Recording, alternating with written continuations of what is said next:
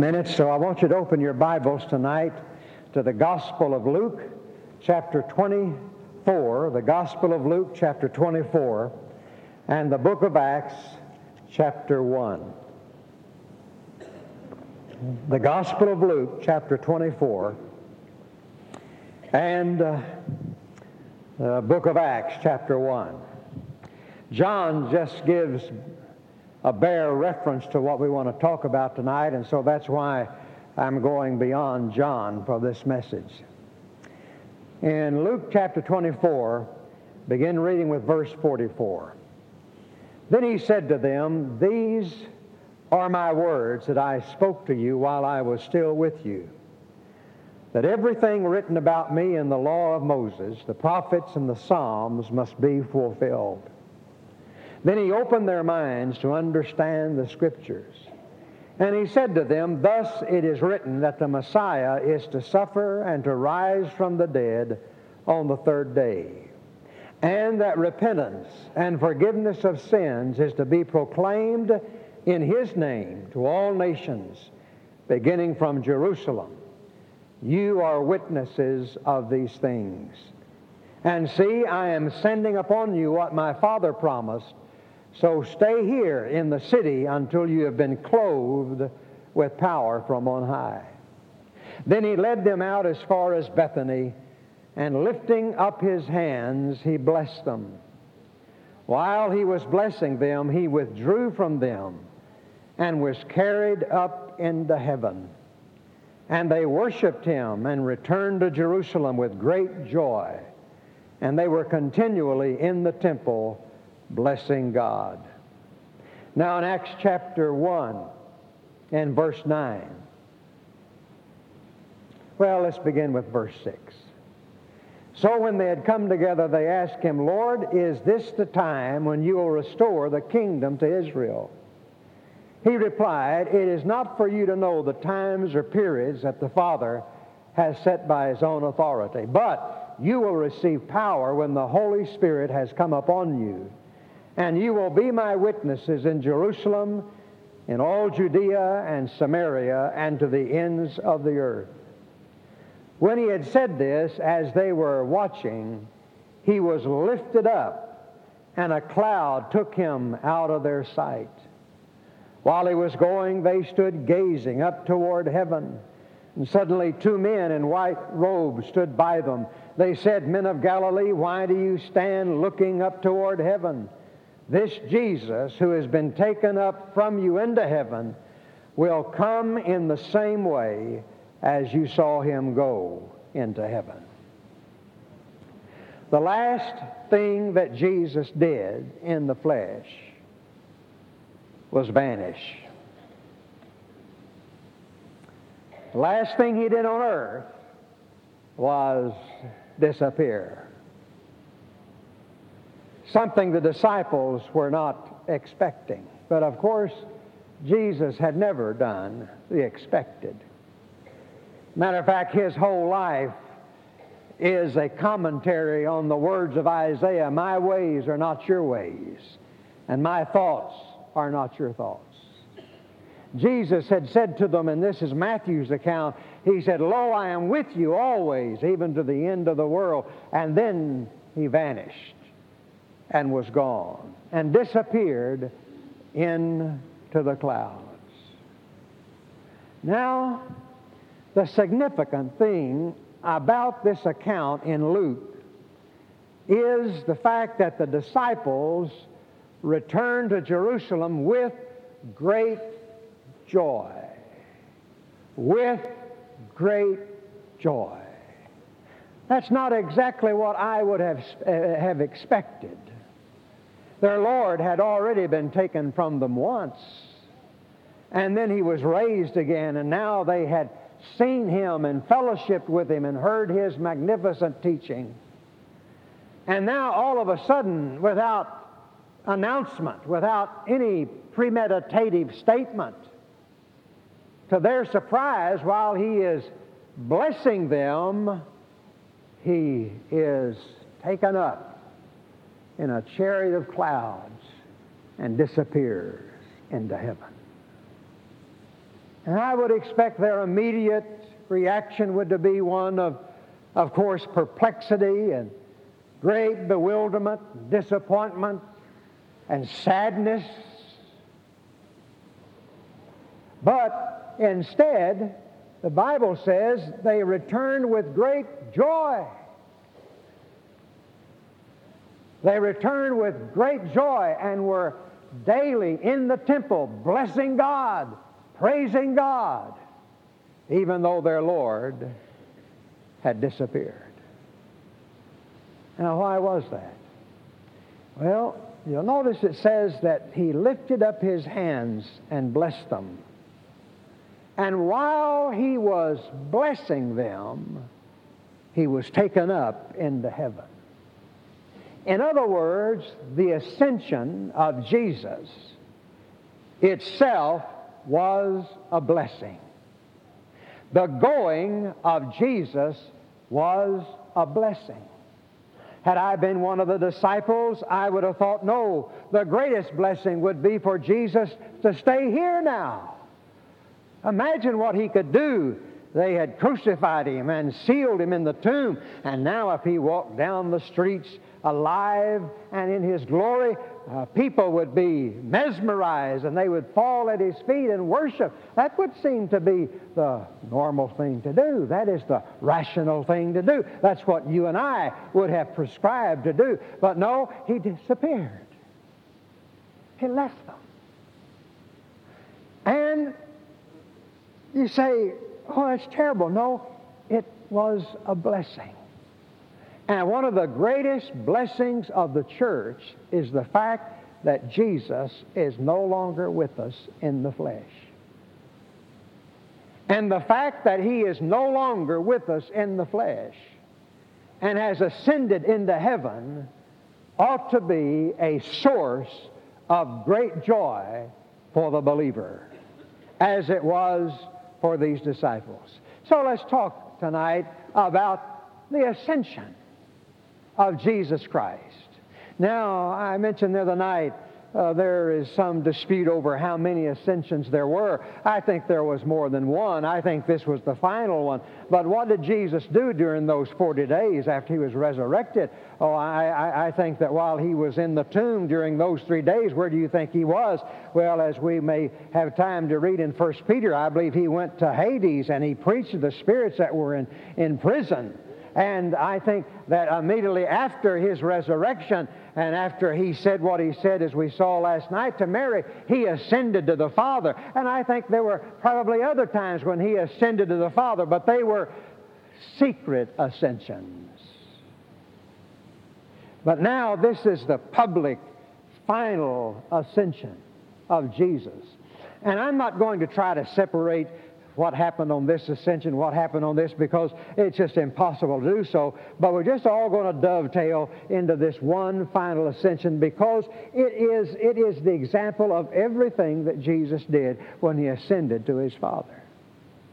It is a blessing. It is a blessing that he is not here, and it ought to be one of the greatest sources of joy to your heart and to mine. Why? Number one, because his ascension signaled that a work had been completed. A work had been completed. If you remember that great statement in Hebrews chapter 1, and it says that in verse 3, he is the reflection of God's glory and the exact imprint of God's very being, and he sustains all things by his powerful word. When he had made by himself purification for sins, he sat down at the right hand of the Majesty on high. It's a signal that a work is completed. Why? He sat down. Jesus always finishes what he starts. He always does. That's something that's unique about God. God always finishes what he begins. And on the day, on the time of creation, after the seventh day, that's when he rested. He didn't rest until the work was done. And Jesus, after he had accomplished all that was essential, all that was necessary for the purification of our sins and for the righteousness of our life, he ascended into heaven and he sat down. Why are you sitting down, Lord? Well, the work's over. The work's finished. I've done it all. A work is completed. And that's why you can take seriously the words of Paul in Philippians chapter 1, verse 6, when he says, I am confident of this very thing, that he who has begun a good work in you will carry it through until the day of Jesus Christ. God never leaves anything unfinished. And I want to tell you something. If he has begun the good work of salvation in you, he'll finish it. He'll finish it. Don't worry about it. Oh, you may be going through a dark time now. You may be going through a wilderness now and struggling now. And sometimes we wonder, are we going to make it? But listen, if he has ever begun the good work in you, he'll finish it. He'll finish it. And so the ascension of our Lord signals a work completed. When he went to heaven and was received by the Father and presented himself and his sacrifice to the Father, and the Father accepted it. Don't you know that must have been some reunion? Oh, I wish I was eloquent tonight to be able to put into words what that must have been. But the best I can do is read out of Psalm 24, verses 7 and following. These words that have referred to his ascension. Lift up your heads, O gates, and be lifted up, O ancient doors, that the King of glory may come in. Who is the King of glory? The Lord strong and mighty, the Lord mighty in battle. Lift up your heads, O gates, and be lifted up, O ancient doors, that the King of glory may come in. Who is this King of glory? The Lord of hosts. He is the King of glory. What a reception that must have been. Can you imagine when Jesus returned to heaven to stay and walked the streets of glory, and all the angels rejoiced, and his Father met him and embraced him, and he presented to the Father, here is my sacrifice. And the Father said, well done. Have a seat, son, on my right hand. Your work is finished. See, Jesus stayed around just long enough to convince us that he was real and alive.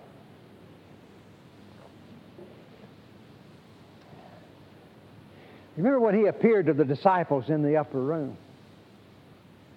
And he had Thomas to touch him. Jesus said something great there. This has nothing to do with my message, but I want to put it in. He said, Thomas, blessed are you because you have seen. But blessed are the folks at Great Hills because they have not seen and yet believe. So he said, do you have anything to eat? And they gave him some fish to eat, which, of course, I'd have preferred barbecue myself. Along with a smoothie, you know. Now, why was that? And on the road to Emmaus, when he met with those disciples and they didn't know who he was, he went in and he ate with them. Why did he do that? Why did Jesus eat? He said, because you know this, that a ghost doesn't eat. Only flesh and blood can eat. What Jesus was doing was saying, I want you to understand, gentlemen, that I am no mirage, that I am not a figment of your imagination, that I'm not one of these holograms that you're going to hear about in a few thousand years. I am real. I am real. I am real. I am just as much real and more so than I was when I was with you before the death and resurrection. He stayed long enough to convince the disciples that he was real. Not just alive, but that he was real. And I tell you something, folks. Do you realize tonight that flesh and blood sits on the throne of God? Isn't that amazing? Isn't that amazing? The man Christ Jesus, Paul calls him, is our mediator. Jesus never was ashamed of his manhood, never was ashamed of his humanness, and is still not. And when you see Jesus in glory someday, he will be God with flesh. See, how do you know? Because he'll still have the prints of the nails in his hand. You know, the only ones in heaven, the only person in heaven who's going to have any scars from this life is Jesus. I remember one of the greatest experiences I witnessed was some years ago. Well, it was back during when the Vietnam War was winding down. It was on an Easter Sunday morning, and I was in a church in Colorado, and they have a big hospital there in Denver.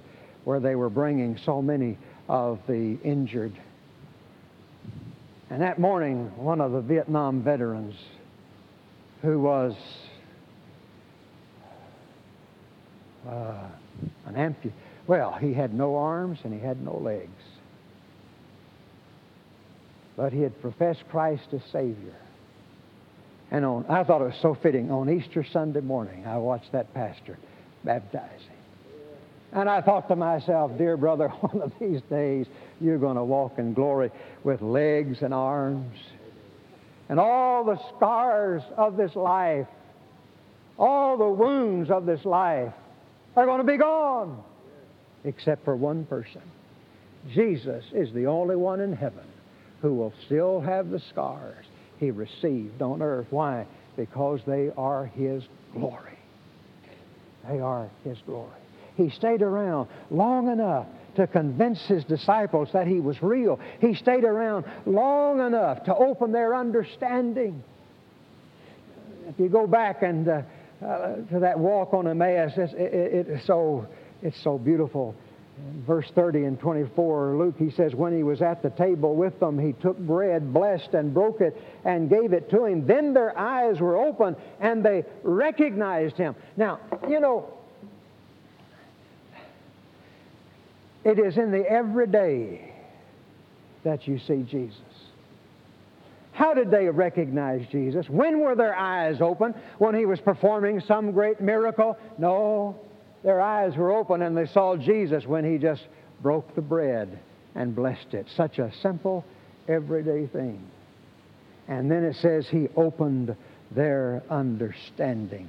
And it says here that he stayed with them until, in verse 45, then he opened their minds to understand the Scripture. And that's what the resurrected, risen Lord does today. He opens our minds to understand the Scripture. You see, you cannot understand the Scripture without your mind being opened by the Holy Spirit, by the Lord Jesus Christ. You do understand that all of the modernism and liberalism originated in France and Germany back around the First World War, turn of the century. Some of the greatest theologians, quote, unquote, were never saved. Why?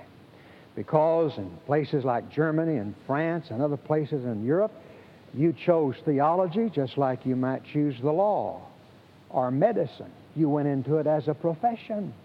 And these men became brilliant in their ability to read and understand the Hebrew Scriptures and their ability to read the Greek and the background and all the historical background. They became great theologians. But I see they some of them had not ever been saved. And so when they came to the resurrection, they couldn't understand that, so they didn't believe it. And when they came to the virgin birth, that was beyond their comprehension, so they didn't believe it. And when they came to the miracles, you can still read in some of the commentaries today, some of these boys, they do all right until they get to the miracles. And then they gag, and they try to explain it away. Why? Because no matter how brilliant they are academically, the Spirit of God has never opened their understanding. Friend, I'd take the word of a simple, elderly woman in a rocking chair who's been enlightened by the Holy Spirit about what the Bible means than I would some of these great theologians. For the true light does not come from intellectual knowledge. It comes from Jesus opening our understanding. He stayed just long enough also to commission them. And that commission is still with us. He says in verse 47, this is the message, thus it written, that the Messiah is to suffer and to rise from the dead on the third day, and that repentance and forgiveness of sins is to be proclaimed in His name to all nations, beginning from Jerusalem. And you are witnesses of these things. Notice the commission, notice the message. Repentance and forgiveness of sins in Jesus' name. In Jesus' name.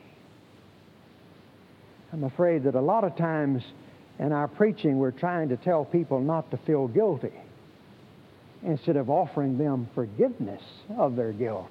And how often do we hear repentance preached today? Turning from your sins. That's not seeker-friendly, friend, I'll tell you that. But that's the commission that you and I have. That is our message. Repentance of sins and forgiveness of those sins. Repentance towards God and faith towards the Lord Jesus Christ, he says in another place. So the ascension is a blessing and a source of joy because it tells us that he has finished the work. All that needs to be done for salvation has been done. I do not need to, like Luther, try to climb on my knees 447 steps to atone for my sins. I do not need a priest to go to God in my behalf. I do not have to labor and pile up good works. Why? Because the fact that Jesus has sat down on the right hand of God, he's saying everything that is essential to your salvation has already been done.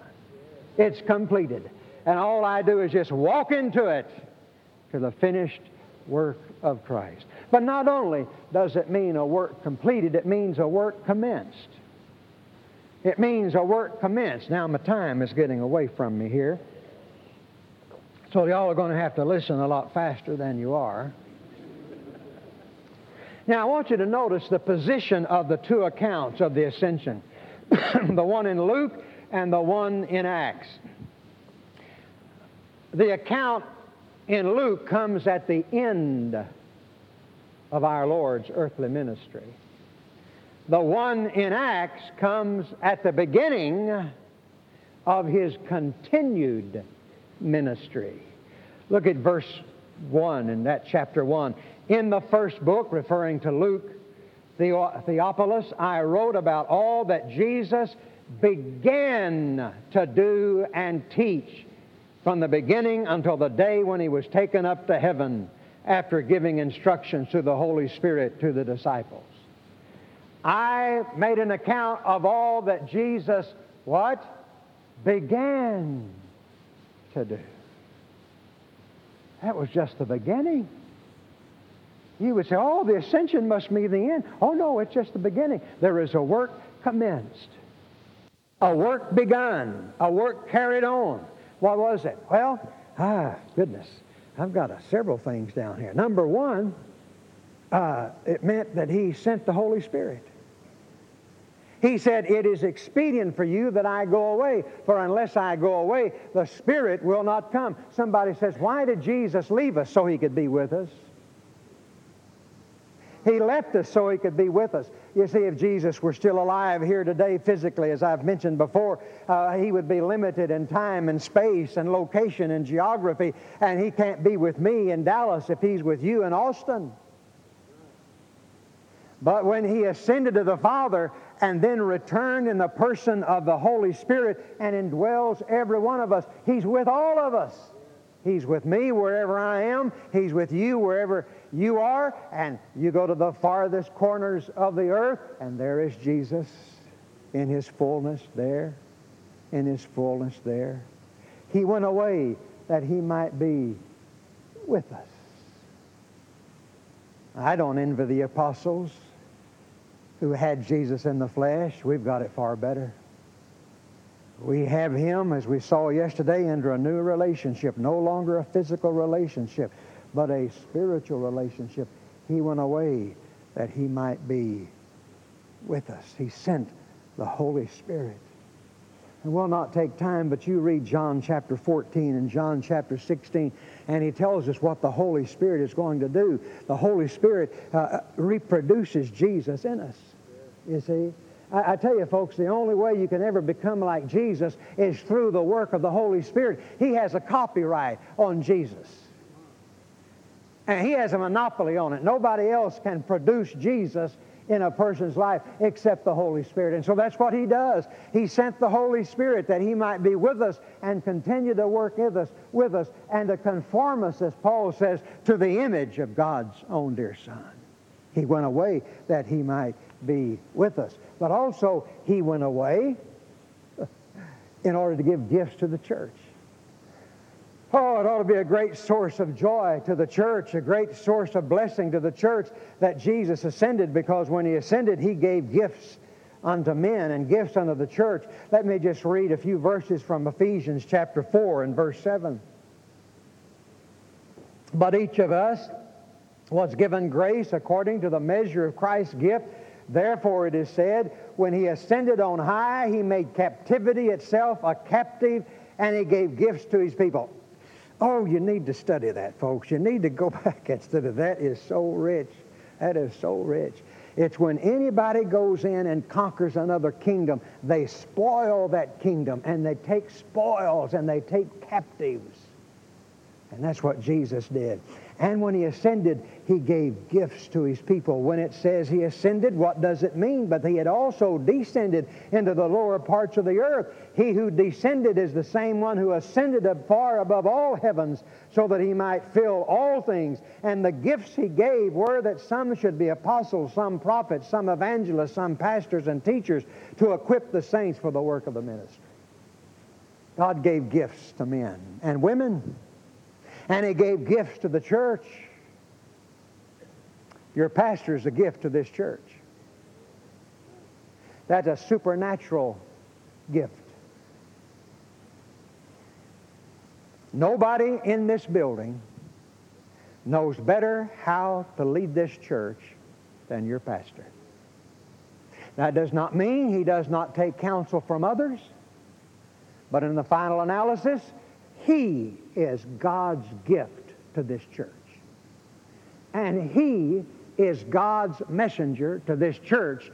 And he works primarily through this pastor that he has gifted. It's a supernatural gift that you and I may not have been given. If we have, we'll be out pastoring somewhere or somehow. But he knows better than anybody else in this church how this church ought to go, how this church ought to be led. And I'm going to tell you something. From my 42 years of experience, I have discovered this. It's so obvious it can't even be called a discovery, that the great churches in our convention that have grown and are growing are always churches that recognize their pastor is the head of that body. He is the shepherd, and they follow his leadership. Why? They recognize that he has been supernaturally gifted. Now, he may not be smart enough to pastor this church.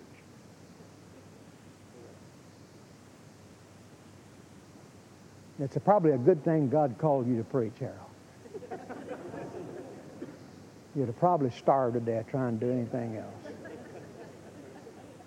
Now, he may not have enough intellectual acumen to pastor a church, but God has supernaturally gifted him to do that, you see. So he gave gifts to men. Well, let's move on. Number 3, he went up there to make a home for us. He went away to make a home for us. In John 14, he said, don't let your hearts be troubled, for I'm going to prepare a place for you. The King James says, in my Father's house are many mansions. That's an unfortunate translation. The word is dwelling place. It's a place where you feel at home. I tell you, I don't feel at home in a mansion, do you? You say, well, have you been in that many mansions? No, but I've been in one or two. You know, you walk in and the foyer's all marble, and you feel like you need to take your shoes off and walk. And all you're afraid to... You don't go into a mansion and kick off your shoes and put your feet on the coffee table. That's not proper. I don't want to live that way through eternity. I want to feel at home. I want to feel at home. Gentlemen, listen, I want to tell you something. I don't know if we'll sleep in heaven or not, but I guarantee you there'll only be 2 pillows on the bed. Yeah.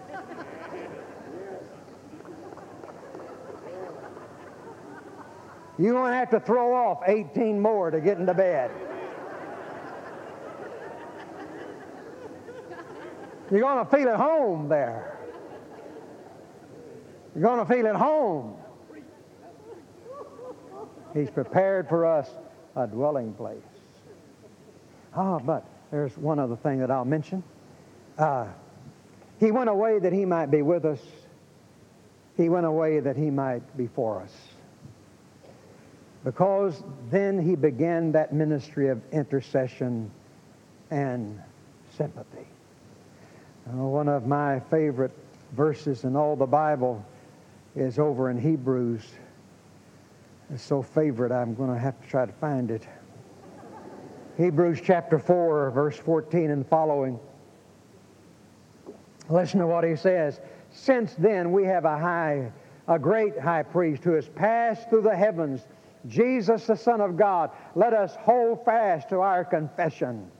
For we do not have a high priest who is unable to sympathize with our weaknesses, but we have one who in every respect has been tested or tempted as we have been, as we are. The only difference is he didn't sin. Let us therefore approach the throne of grace with boldness so that we may receive mercy and find grace to help in time of need. Now you need to underline that word therefore. What does it mean? Therefore, we can approach the throne of grace with confidence that we'll find mercy and grace and understanding and sympathy. Why? Because our high priest has been tempted in all points such as we are.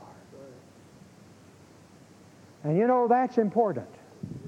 I tell you something, if I have a great problem, a great burden on my heart, I'm not going to somebody who's never had a problem. I did that once. I want to go to somebody who's been there. I want to go to somebody who will wrap their arms around me and say, I understand. I know what you're going through. I understand. We find sympathy from Jesus, not condemnation. Why? He's been there, folks. You say, nobody knows how I feel. Oh, yes, Jesus. In all respects, just like us, he has been tested and tempted, yet without sin. And he is praying for us. He ever liveth to make intercession for us. You see, that's what Jesus is doing right now. It is beyond my comprehension to realize that at this very moment, the Lord Jesus Christ is praying for me. Praying for you. The mighty intercession of the Lord Jesus. That's what keeps us saved, friend. He is able to save us to the uttermost. Through it all, to the very end. Why? Because he ever liveth to make intercession for us. All right, it's a blessing to the church, ought to be a joy to our lives because it means a work completed and a work commenced, but it also means a work coming. It means there is a work coming. Go back to Acts chapter 1, verse 9. When he had said this, as they were watching, he was lifted up, and a cloud took him out of their sight. The cloud always represents the glory of God. While he was going and they were gazing up toward heaven, suddenly two men in white robes stood by them, and they said, Men of Galilee, why do you stand looking up towards heaven? This same Jesus whom you have seen taken up into heaven will so come again in the same manner as you have seen him come again. And friends, one of these days he is. Behold, he cometh with clouds, and every eye shall see him. One of these days, he's going to rise up off that throne. The Father's going to say, Son, it's time. It's time to gather our children. It's time to gather your brothers and sisters. It's time to gather my children. And Jesus is going to step off that throne. And I'm not going to get into the millennial stuff here. I'm just going to say that it all boils down to this, that one of these days he's going to come in clouds of glory and every eye will see him. I got news for you, folks. The world has not seen the last of Jesus. They've not heard the last from Jesus. Oh, they thought they had. They put him on that cross, crucified him,